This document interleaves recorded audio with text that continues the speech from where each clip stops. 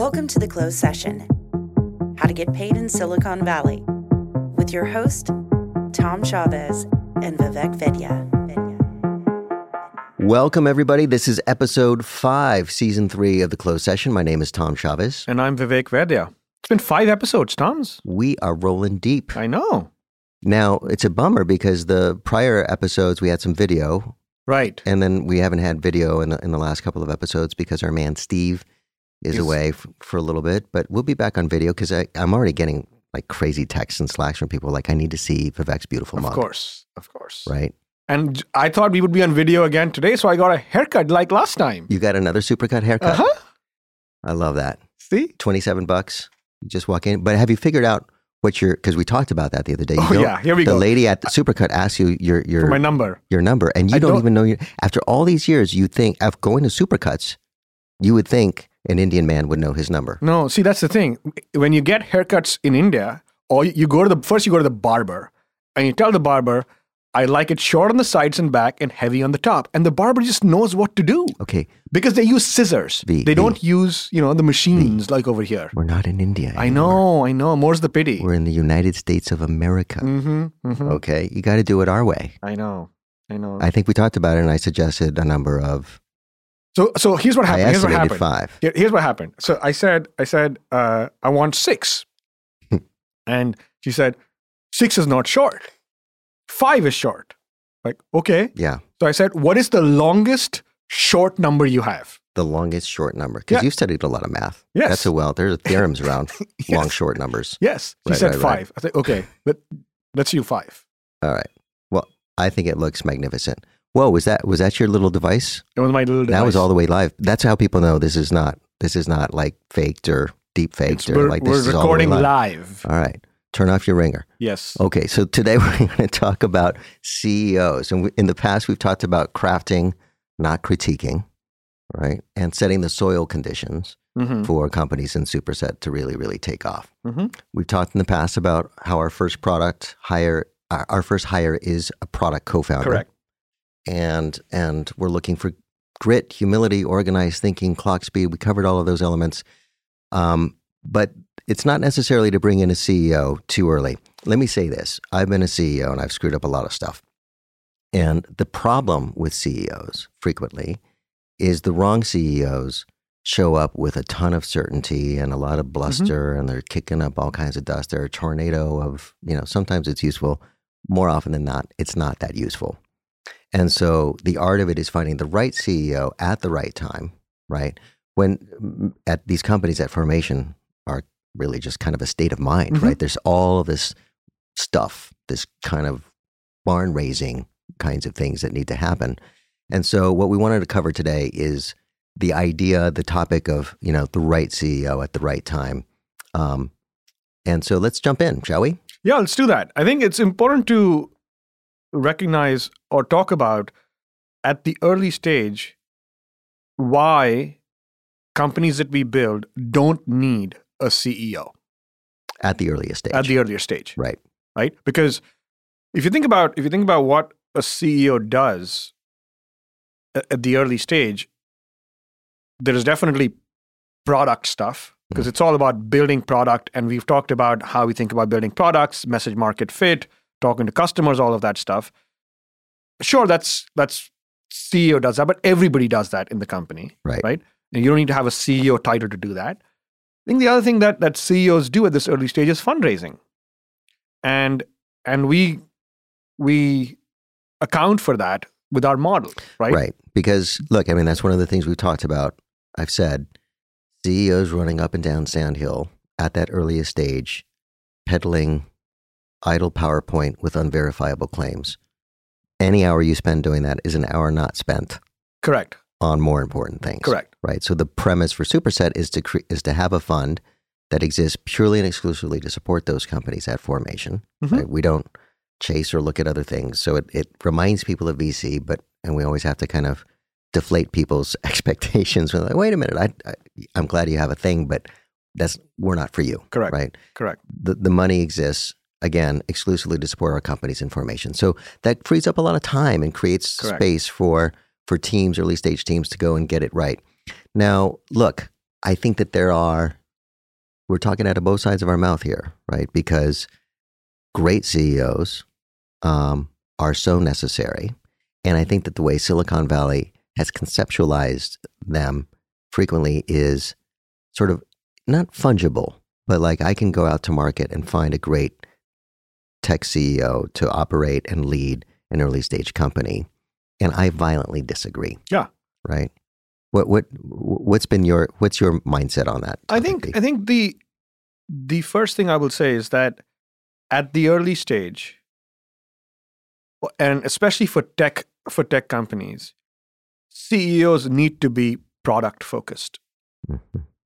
Because it's all about, especially the early stages, all about the product.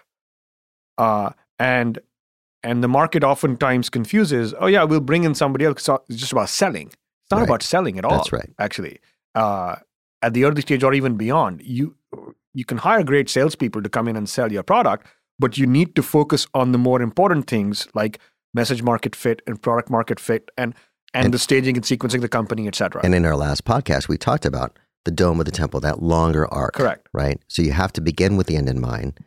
And the right kind of CEO isn't going to be out there just peddling individual features and functions in a product, but speaking authoritatively to all of the ground level capabilities of the product, but in a way that maps convincingly to that longer arc. Correct. We talked about. To that aspirational, inspirational vision for the company. Yep. So it's the whole enchilada. And at this early stage, look, it requires a lot of patience and delayed gratification. And I think one of the things I've seen is that most CEOs are too impatient to deal with the soul-sucking drudgery, right? And crippling ambiguity that comes with this early stage. And there's also the question of ego, right? Because CEOs, people who have that kind of mindset come in like, I want to make some decisions. Right. I want to be the one who decides everything, right? And at early stage, it's not about that at all. It's about collaboration and sitting together at the kitchen table, blueprinting, asking each other questions. As we said in the last podcast, I say it, you say it. There's a lot of that, which requires a certain amount of humility. Right. That outside CEOs oftentimes don't have. That's right. So look, we're going to have a guest join us in a bit who is the exception. Yeah. So that proves that general rule we're talking about, right? And here we are again, somebody who can scale up, scale down, right?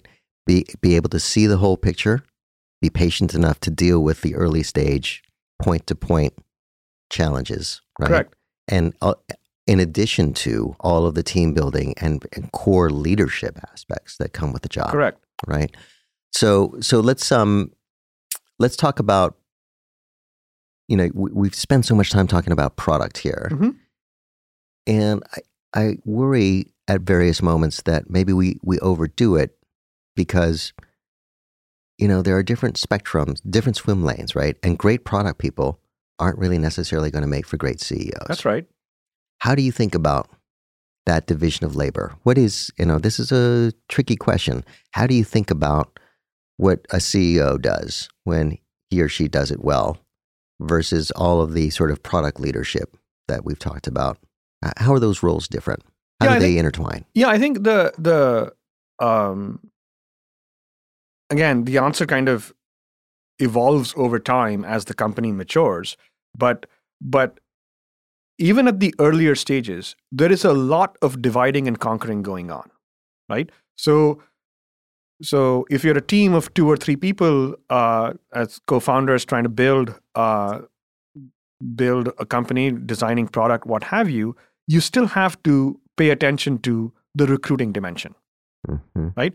And yes, everybody participates in the recruiting, in the process of recruiting, but somebody has to be the front man or front woman for this recruiting process. Somebody has to be the face of the company, right? And oftentimes that is the CEO. Right. And so that's thing one. The second thing is culture, right? The CEO, of course, everybody informs and participates in building, creating culture in the company, but somebody has to lead the effort. Just like the product leader is responsible for leading discussions, organizing conversations around the product strategy. Same thing with culture and recruiting when it comes to the CEO. And it is remarkable to me how many tech CEOs first just don't have any respect or regard for that, and how many of them just totally suck at it, if I'm speaking plainly, right? We're gonna come back to that when our guest arrives, because look, you and I have both learned the long hard way. What's Drucker's line? Culture eats strategy for breakfast, right? I mean, all day long, yes. You can have a kick-ass product, you can have a money-making machine, but if people aren't engaged, inspired, involved in the way that, as you're pointing out, a CEO needs to drive, in the long arc, these companies don't really. By the way, in that moment, let's look at Microsoft as a quick example. Yes, because we were Great both example. there, Yep. right? Before Satya arrived, and I know I'm mythologizing the guy a little bit here, but you could see a company at scale just withering Crumbling. on the vine, Yep. right? And then you have this guy Satya comes on in and just breathes life, as far as we can tell, into every nook. And we were talking to somebody from Microsoft a couple of weeks ago who was reporting from the ground. This is employee, 195,262, right? Like from that employee's vantage point, this company is on the move. Yeah. Right. So it reminds me of Kissinger's statement once about, yes, there are geopolitical forces and social economic events and so on, but people can make all the difference. And here, the CEO shows up and can breathe life into a company, as Satya has at Microsoft. In the early stage, the CEO gives the count, paints the vision, and it is so critical. It's hard work. And when you see it screwed up as many times as I think we do, you get even higher regard for how important I think we should clarify one thing, that when we talk about early stage at Superset and we say, we don't look for a CEO, that doesn't mean that we don't pay attention. There is nobody paying attention to these aspects of culture or recruiting, etc. Right? We absolutely are the CEO, right? And by we, I mean Superset. And so we create the right kind of division of labor with our product co-founders that we bring on board and with this division of labor that everybody kind of contributes their bit to the overall mission and vision of the company. That's right. Well, so I mentioned something before, and I want to come back to it in this context, because the Silicon Valley framework around the fungible CEO, is you go out to market once you have a thing and it's kind of ka-chunking along. And I am going to speak garishly about percentages and such. So if everybody wants to kick me under the table, too bad. I'm saying it. There was this kind of benchmark of 6 or 7% of the company for a CEO to come on in, take the reins and do the thing. All right. That was the market price. It's probably teetered around some of that. I'm sure Slotman got something more at Snowflake, whatever. Or maybe not, I don't even know. But that was the market price. What we're talking about here is a totally different species. Correct. Right?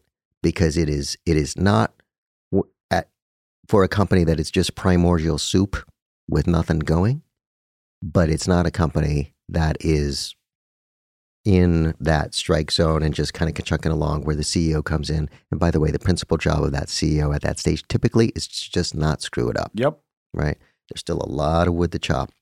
And so what we're talking about here, and it's important because I see a lot of other venture studios being too greedy, right? What we're talking about is equitizing the entire team, including the CEO, at a level that makes it worth their while. Yep. If you found the right person, right? No one is going to quit. And we're not talking about small potatoes here. It's got to be a meaningful slug of the company because they're going to do a tremendous amount of work to take that company up the hill and all the way to the moon. And I was having a conversation with a VC friend of mine the other day about our model, and so the usual kind of questions came up, like how do you incentivize people, and it's not going to work for external people coming in. And when I explained how the equitization of CEOs and these product co-founders work, they were like, "Wow, no one's done that before." That is correct. Are you sure you guys do that? Yeah. Like, yes, we do. Are you sure you got those numbers right? Yeah. I'm pretty sure. Yeah. Yeah. No, I mean, and that's a conversation actually I just had with one of the investors who's looking at one of our projects. And there's this concern about, well, what's going to happen if you or Vivek get hit by a bus or you're not here to do the thing? And I just had to courteously remind this person, and this is a nice lead in to the introduction of our guest. Have you seen our record? Yeah. Right? Because it's not happy talk. We're actually doing it. Yep. All right. So with that, I think it's a very good time to bring in our guest. Let's do it. Shall we do it? Let's do it. Okay. Drum roll, please. Right. We're gonna have them add a drum roll. This is the part where they add the drum roll in post production. Okay. I don't have to. Shh. There's the drum roll. Ladies and gentlemen, it is my great privilege to introduce Dane Holmes to the Closed Session Podcast. Dane is the CEO of Escalera, and Dane, welcome. Welcome, Dane. Yes, thanks for inviting me to the party. And it is a party. As It's a as lot you of will nonsense. soon find out. It's a lot of tomfoolery and just utter nonsense. Dane, it is great to have you with us here. We were talking a lot about you. Your ears must have been burning because, look, we're examining the role of the CEO in an early stage context like the ones we create over here at Superset. And we want to be able to speak plainly with you about the whole journey. You're gonna get grumpy at me now, but I gotta say it. So Dane comes to us from Goldman Sachs, where he was on the management committee of Goldman Sachs, which is a big, there's this, he's in the inner sanctum. Forget the inner sanctum. He's in the star chamber. All right. And a long, very successful career on Wall Street in various roles at Goldman Sachs before finally taking the reins as head of human capital management, which is Goldman's way of saying chief people officer, right? Correct. So an incredible ride.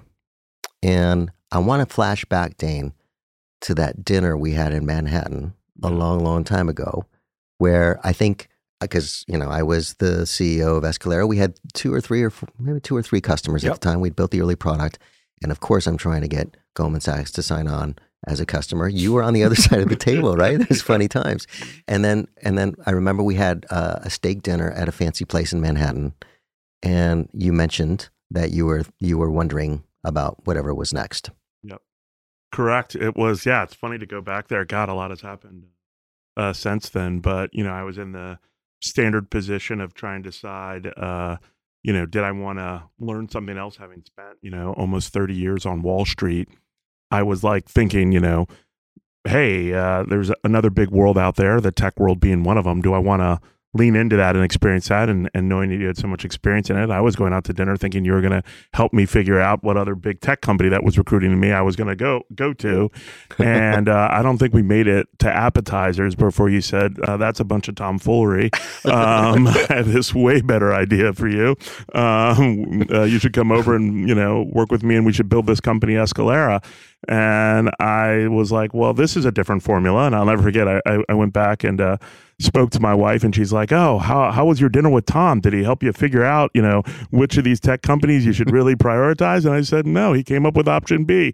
and so off we are. And here we are. So yeah, be careful about going to dinner with the really smart people. That's the gist of it. Yeah, for sure. Well, and I think I do remember when you were at dinner and you had to step away to take a call briefly. I put something in your martini. There you go. And I've been feeling bad about that. I feel like I should have told you that long ago, but the truth comes out now. Hey, I've been trying to avoid getting roofied my whole life. I should have known it was a tech entrepreneur that would do it to me. So look, you, as you're saying, like I remember you had some big jobs in vaunted positions. Yep. And you were on the cusp. And so obviously you have some kind of chromosomal imbalance that made you decide to go and do this thing at Escalera. Can you talk more about how and why you made that decision?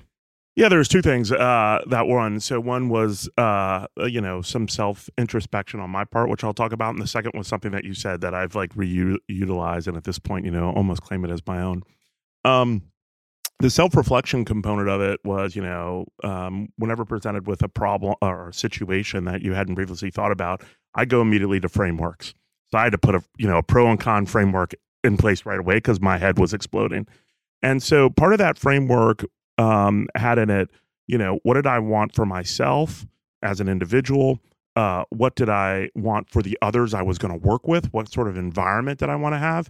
And then the last was what sort of like impact in the world, right? Did you want to have with that? So kind of those three layers. And I started listing it out. And what was scary about it was I was going down this other path that was scoring very poorly on that framework. And as I was going down this path, it was scoring very high on this under this framework. But I don't know that I would have created the framework if I hadn't been presented with the challenge. And I think this faces a lot of people where they're on a path and they just stay on their path. And do they really take the step back and say, okay, I might like where I'm headed, but is this where I want to hit? Is this my optimized direction? So, from that perspective, the opportunity through all three of those lenses with Escalera was just ticking the boxes, which was great. The second version of it was something you said to me that I said I own. You said, hey, do you want to be all hat and no cattle? And that was a very probing question. Because of course, when you live in corporate America and you grind your way up the corporate ladder, and I'm sure this exists in small company context too, you acquire a lot of hat. The hat gets bigger, you put a feather in it, it's got some turquoise banding on it. I mean, and you start to say, damn, that's a nice hat, right? But at some point, you can also say, but my ability to affect change, my ability to make decisions, my ability to create the culture that I want, no cattle, man. I'm a cowboy with a sweet hat, sweet setup. Big old lasso, whip it around in the air all day long. Right. Everybody, when you walk in a room, they say, damn, look at his hat. But your ability to actually do the, to say, I got 100,000 steer cattle and I'm a real cowboy is harder. And so that stuck with me. And I just said, no, and also from my makeup, I kind of cared less about the hat. I acquired the hat, but it honestly didn't mean that much to me. But the cattle mattered a lot. And so, that started, part of the formula, and boom, next thing you know, we're here. Crazy. So when you first heard about the Superset and the model, and what were your first thoughts? Thank God. Yeah? Yeah, because, one thing that I've tried to embrace the whole time is a little bit of humility. I think, I came onto Wall Street in 1992 where all of the captains of industry got destroyed. So I kind of had this benefit of entering in a down cycle. And I just remember that the people that I was interviewing in 1991, by the time I arrived in 1992, were fired. So wow. I just had, I had a lot of humility around it. And so, I came, forget, to continue the cowboy hat analogy, I might have had the big hat, but I came and I said to myself, very clearly, I've never done a startup before. I've never been a startup CEO. This isn't something that I've actually done. It's something that I feel like I have some basis to potentially be successful at. But hey, you leave me alone with a glass of bourbon, I can come up with a couple dozen things that I'm not good at, right? And so the concept of having people who've done it before who are aligned with you, like fully aligned, right? Like not like I'm aligned in the economic component of what you're doing. I'm aligned in all aspects of what you're doing. And having them as a resource, I mean, in all frankness, I think if I didn't have it, I don't know if I would have done it. Right? Yeah. Because I wanted to be successful. That's very meaningful, Dane, to hear you say that. I mean, it is a ride or die kind of situation, right? And we are proud. Look, I mean, it's tricky. It's not tricky, actually, because you're the captain of the ship. And then when we affect that transition, it's very clear, like Dane is the man. He's going to carry it forward. But please put us to work as you have, right? We stay close, and we don't want to be people who just show up at board meetings and critique your craftsmanship or ask you, why are the numbers such as they are? Which are important questions. 100%. But you got to be aligned and in the foxhole and feeling everything that's going on in the business, Yeah, I think one thing that I've really appreciated, right, is that because sometimes it's difficult for people in your position to as the CEO of the company to really think about us as Superset in that they're on my board. Are they actually going to roll up their sleeves and work with me? And also, am I comfortable disclosing all these challenges I'm having because they're on the board, right? Yeah. So it's been actually, from our perspective, very gratifying to see that trust has been established, so that we can go in and we can say, I'm putting off my board hat now, speaking of hats, and I'm putting on my company builder hat now and going to work with you to solve these problems. We do that a lot. Right. And it sounds a little silly, but Vivek and I frequently still like, okay, taking off my board hat. I'm taking off my boss hat. Now I have my friend hat on. Yeah. Now I have, we just change hats all day long. Yeah. And listen, I think the other big difference is, frankly, you've done it. So for you, while I know there's this little bit of a change, my guess is also, based on my experience, like you can very quickly go into operator mode. Like you've been there, right? It's not like some like distant thought or some philosophy or some business school course you took. You're like, no, I remember that pain. I can actually go back and remember when I hit it, which is helpful. Vivek, you said something else there that I thought was really important, which was around trust. Yeah. And, I've always had this belief mechanism. A lot of people say, oh, you have to earn their trust. I've always thought of it as trust as a gift. And over time, the gift is either confirmed as having been a good gift to give Right. or maybe a bad gift to have given, Yeah. right? And so, I entered it with, I'm going to trust it as presented. And the beauty of it is every day that I come in, that's validated as having been a good gift to give. Yeah. And so I would push, other CEOs, I think sometimes this is their mistake. Being a CEO is hard and lonely. Doing it with other people who've done it makes it a little bit better. And It's still very lonely. It's still very lonely. That's what I would say. I wouldn't go to happy. I would say, but better. It's still going to be hard AF. Yeah. But when you have people and thought partners you can confide in and talk to, by the way, that was my journey in my first company. It was so lonely. Yeah. And so having true partners, true co-founders for real who are going to be there and not, look, I mean, it is a delicate thing to say it, but I think I'm still operating, and I'm still a CEO. Yeah. I get a little seized up when I'm talking to investors and feeling like, oh no, I don't know if I should really blurt all of that out. Yeah. Like, I don't know if I should be venting and saying what I really think. And that's just the nature of the beast. Right? 100%. I mean, it's such a challenging thing. I think it applies to your team. I think it also applies to investors and other stakeholders that are involved. Is this question that I think if you're being a thoughtful CEO, you're always debating like, is sharing this information empowering or distracting or actually misdirecting? Right? And it's, some people be like, oh, just be fully transparent. No, full transparency isn't always very helpful to everybody that's involved. That's and right. by the way, we've all seen our relationship, where when you're in a good place or like in a marriage, they're like, what would have been helpful, honey, if you hadn't told me that? I actually didn't need to know that. That wasn't helpful. And so I feel like when you're the CEO, like the one thing you have is you have access to all information in many ways. And in some sense, you're running a very complicated algorithm about how do you put that information out in a way that's useful. Yes. Right. And I think that's what most CEOs struggle with. They either err on full transparency, which is not, as you said, productive a lot of the times, or they err on very little transparency. Right. You have to figure Hide the out. ball with the board. Don't say what's really going. That's dangerous too. Correct. Not just with the board, but with employees too, right? Because 100%. this information sharing has to transcend to employees as Right. well. You give them the right amount of context, and they do wonders. Right. If you share too much, perhaps it gets counterproductive. You share too little, they're not able to do their jobs Right. properly. Right. Yeah. I often joke that, anybody who says they want to be very transparent, their first speech around transparency should be, and to be clear, full transparency means I will tell you that I know things that I'm not going to tell you. I'm being transparent about that. That is part of the Meta transparency. Yeah. But now you're snapping me back. I remember my first company when I was a baby CEO and still learning so much. I remember walking through the office once and my face was low and I think I literally had a stomach ache that day.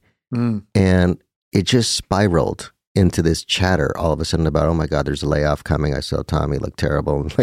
And it was my moment to learn like, wow, this is some heavy stuff here. And I got to really manage my aspect carefully. Speaking of like not too much transparency. And by the way, chin up, if you have a stomach ache, maybe work from home that day, whatever. It's just emphasizing your point, Dane. It's a lonely, hard job and the stakes are high. Yeah, it's so funny. You tell me that story. I had one of those ones too when I was running investor relations at Goldman during the financial crisis. And, that was an easy job. Yeah, That's a totally phone it in job. It was intense. But one of the things I'll never forget, and I kept this forever. So it's the middle of the crisis. I'm running investor relations, and I'm coming into the office, and I'm just doing what I would call my morning calculus. I got to do this. I got to do that. Like just literally running through everything that's got to happen over the next 18 hours or whatever. And I get back to my desk and I felt like energized. By the way, it was a crazy mark, but I was in a good mood. I was like, we're getting stuff done, right?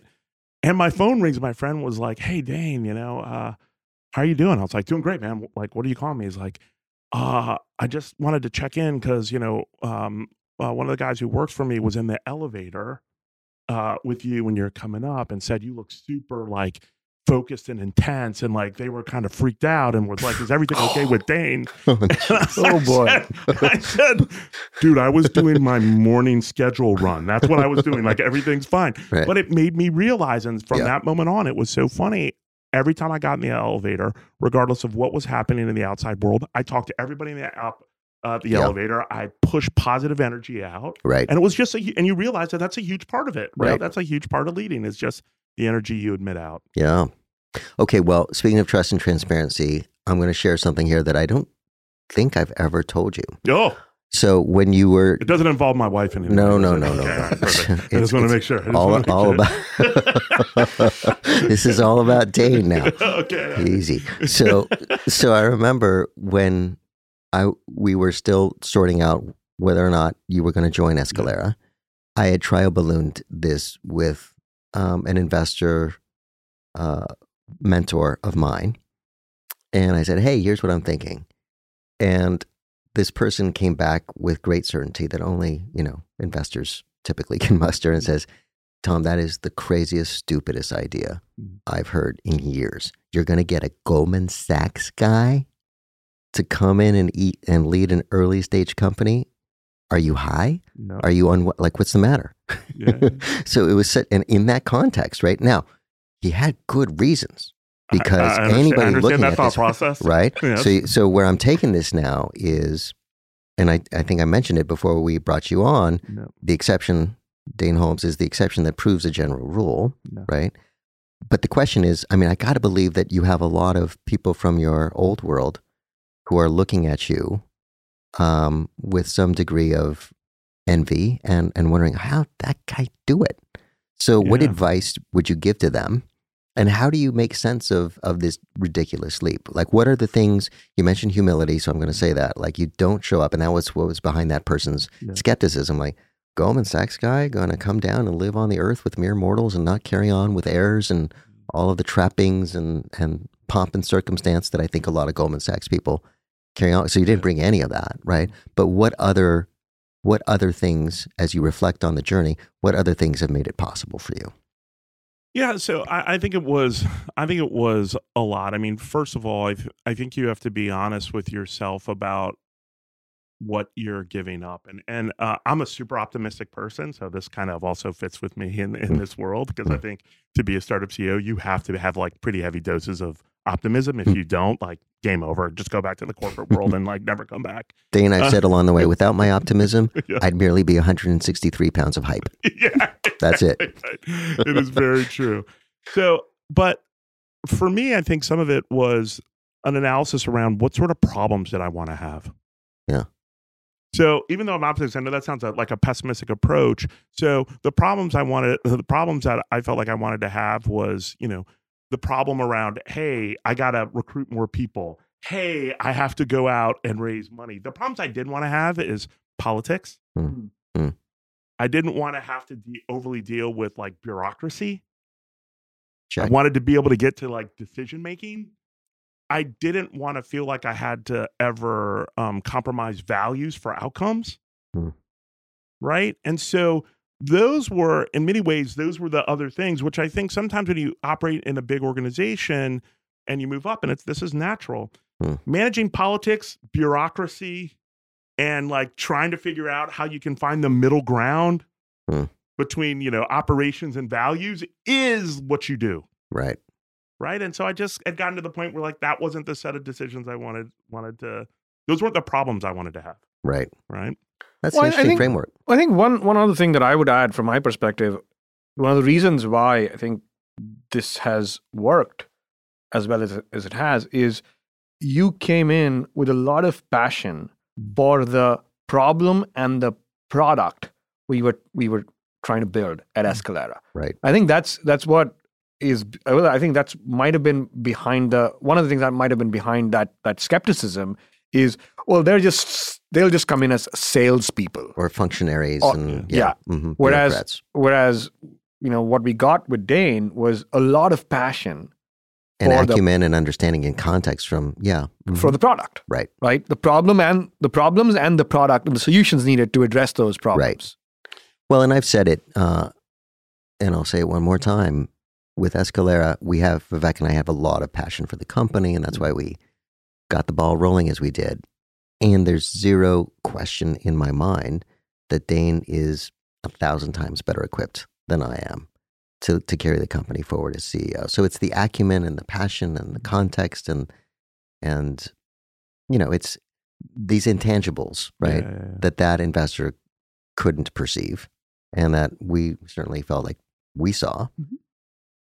And then there's always a little bit of pixie dust and luck and alignment to start, right? You need all of that to line up too. Exactly right. Although I would like to use this particular conversation as the moment where we create some sort of anagram like TDV or something like that. Because, Dane at Escalera has sprinkle dust of Tom and Vivek in him. So I don't, so the way I think about it, and I think this is the value, is that where can you come with whatever skills and passion you have? And I appreciate you saying I have passion for them. I have deep passion for what we're doing. I think the world has to have this. Right. I don't think this is a should have, nice to have. It's just going to become existential if you don't have what we're trying to do. But on top of it, I think it's fair to say that the Dane sitting here is a Dane sitting here as a result of having been able to marinate in this pond that is Superset. And if I didn't have that, Dane's a little different. Dane sitting in his own little shared office space trying to do this by himself, not the Dane we're talking about now. It's a different Dane. I still love him, but maybe some other people love him a little less. Sure. but that's the reality. Beautiful. So let's get a little tactical. Yeah. Right. What did you do in your first 100 days as CEO? So it was interesting. So there was a couple things because right after I started, COVID hit. Yeah. So it was a crazy, Good timing. crazy moment. Exactly right. So the first thing, there was really two strands that I was going down simultaneously. One strand was I kind of had to assess the team that you had already, right? It was like I inherited this team. Like, what are their motivations? I'm a huge believer that if you don't have alignment among your senior leadership team, you're just it's like having mud in the gears, right? So I feel like everybody was aligned, but everybody had a slightly different flavor of how they wanted it to be and which is normal at the early stage. But could I get everybody aligned to the singular vision in that? And, we have a bunch of great, strong personalities on the team, which is what I want, but that means a little bit more alignment management. So that was one. And the second thing was, do we have a product we can sell at a reasonable economic product? I love the product, but in the end, you got to get out of your hype and you got to get into others and start saying like, hey, what kind of per heads can we get? What kind of contract can we get? What can we really do with it? And so that was, kind of the second thing. So those were in the first 100 days. The back half of the 100 days, I would say, that was kind of the first half. The back half was just clarity and a lot with working with you on the long-term vision. Yeah. Right. Like, okay, this is step one, but can we make sure that we're and we know we're aligned on step one. Can we make sure we're aligned on step 3, 4, and 5 with the direction that we were going? And so we had obviously done a bunch of that conversation before I joined. But as you know, you arrive and then you're like, okay, let's get back together and agree that this is what we're going to do now with full information. That's all. You have full information on me now. I have full information on you now. Let's redo it. Let's do a redo. So that was the other thing. Because you also have to, as you evolve that thinking, you also have to enroll the other members of the founding team or the leadership team and bring them along with the evolution. Because at Escalera, the other people on the leadership team were there before you came on board as well, right? So how was that process? Yeah, so I've used this analogy. I said, imagine that you're only allowed to have one child, but it's with 8 parents. How would that feel That's from a apt. navigational perspective, right? Sure. It pretty, because I know we're all married, we all have kids. We're navigating with our spouses around that. Imagine you had 7 others Right. that you had to navigate to, and then navigate them against each other, and all that. So, I think that process. It's once again when I'm faced with difficult things, I put in frameworks. There were 2 frameworks that I think were super positive for us, which was one, an agreement amongst all of us of what were the 3 things that were going to make us successful. So that we could start saying, hey, if it's not doing one of these 3 things, it's less important. Doesn't mean it's off the list, but it's less. Right. Right. And when you're starting a company, what's important feels like everything. Right. You want to do everything. So that was one. The second was how decisions were going to be made. And this was an interesting but very positive one. I put out a 9-square box that on one axis had level of agreement amongst the senior leadership team. And and on the other axis was the impact on the business. Okay. And I basically said, okay, at the bottom of it is, largely agreeable, a lot of disagreement at the top end of the axis. The other one, low impact on the company, high impact on the company. I said top right, not a lot of agreement, big impact on the company. We are a monarchy. I make the decisions. There you go. Period. Mm-hmm. As you move down to lesser impact, more levels of agreement. By the way, bottom left box, I'm not even in that conversation. Right. I have nothing to do with it. You guys will decide. Right. In the middle, it'll be the people who have the most to say. It'll be an oligarchy if you want to think about it that way. But that's how that's how it's gonna work. And I think everybody got that. And once we got everybody on board that, hey, that's how we're gonna make decisions. And yeah, Dane, as a CEO, you actually are gonna give me all the realm to run when I'm in that lower section of the 9-box grid. Right. But as we move up, right. Yeah, it shifts. I think it's a great framework. That's a great framework, and that's great leadership, right? Because, if you look at how these companies unfold, and there's a little bit of tension here because we are also talking about the humility, right? And the egolessness with which Dane shows up and which is necessary to make this kind of leap. That feels like that's in conflict with the thing that Dane just said, but that is exactly the job. Abraham Lincoln said, and I quote this line, when he was, he had a team of rivals in his cabinet, right? And everybody with strong opinions, just like your team. And he would say, if this decision is to be made, I am certain I must make it. Just a wonderfully kind of calm way of putting everybody back up on their stools and claiming power the way the job requires. You can't 100%. Shy away from it. 100%. And on the lower end of the box, which by the way, I say, let's just be very clear too, if we were to put out a graph of the type of decisions made, they're going to cluster to the bottom left. We're not every day going to be facing some, material company decision that we have massive disagreement on. Right. That's the, that's the infrequent part of then the we're decision not doing process. something right. yeah, exactly right. If you're there. But the other part of it that I also thought was so important, and I've said this a lot of times, there's many times when I'm making a decision and I actually believe my decision is better than the decision the person wants to make. Now, whether that's ego or actuality, but let's just suggest for a second, it's actually correct. My decision is slightly better. Right. Overruling them does still have a cost. Of motivation, of empowerment. So you have to always, I think, ask yourself, at what cost am I willing to be a little more right? Oh yeah. Well, and a good CEO picks his or her spots. You gotta pick your spots. That's been my journey actually. Is just I know that the path you're on is going to lead you into the ditch, right? I'm going to let you do that. Yeah. I'll pull you back at the right time, but if I don't let you do that, and I just override you or overrule you over here, you won't have that learning. So that's been a huge part of my journey as well, is like giving people the room to make mistakes, even though you know that they are down a path that is going to lead to a mistake. 100%. And then the even superhuman, second step of that is when they're in the ditch,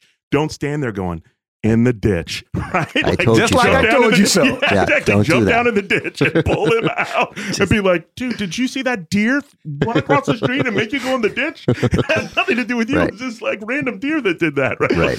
That second part's hard too, but you got to get there. Yeah. Hey, Dane, this has been a really fun, insightful conversation. We probably need to wrap it up, but you're going to take us out now. So we have a little Okay. kooky thing we All do right. around here. All right. You're going to play along. All right. All of our fans want to hear the totally unpaid for promotion. Okay. I'm going to put you on the spot now. All right. This is some brand, some things, anything you like. You Okay. get to pump it, boost it, and they get the halo benefits. All right. Of All right. having you- All right. I got something. All right, I got okay. something. So I'm a man who likes spice in his food. Mm. Or I could say I'm a man who likes food and likes spice. I don't know. You can put that either any way you want. But so I am always trying hot sauce. And there's this hot sauce called Truff. I'm putting that shit on everything. Mm. Like anything and everything. I put it on corn on the cob last night. I was like, so if you're a hot sauce fan, Truff hot sauce. TROUGH? TRUFF. No, it's TRUFF. FF. Okay. It's like a play on truffle, short, Yeah, but right. it is good.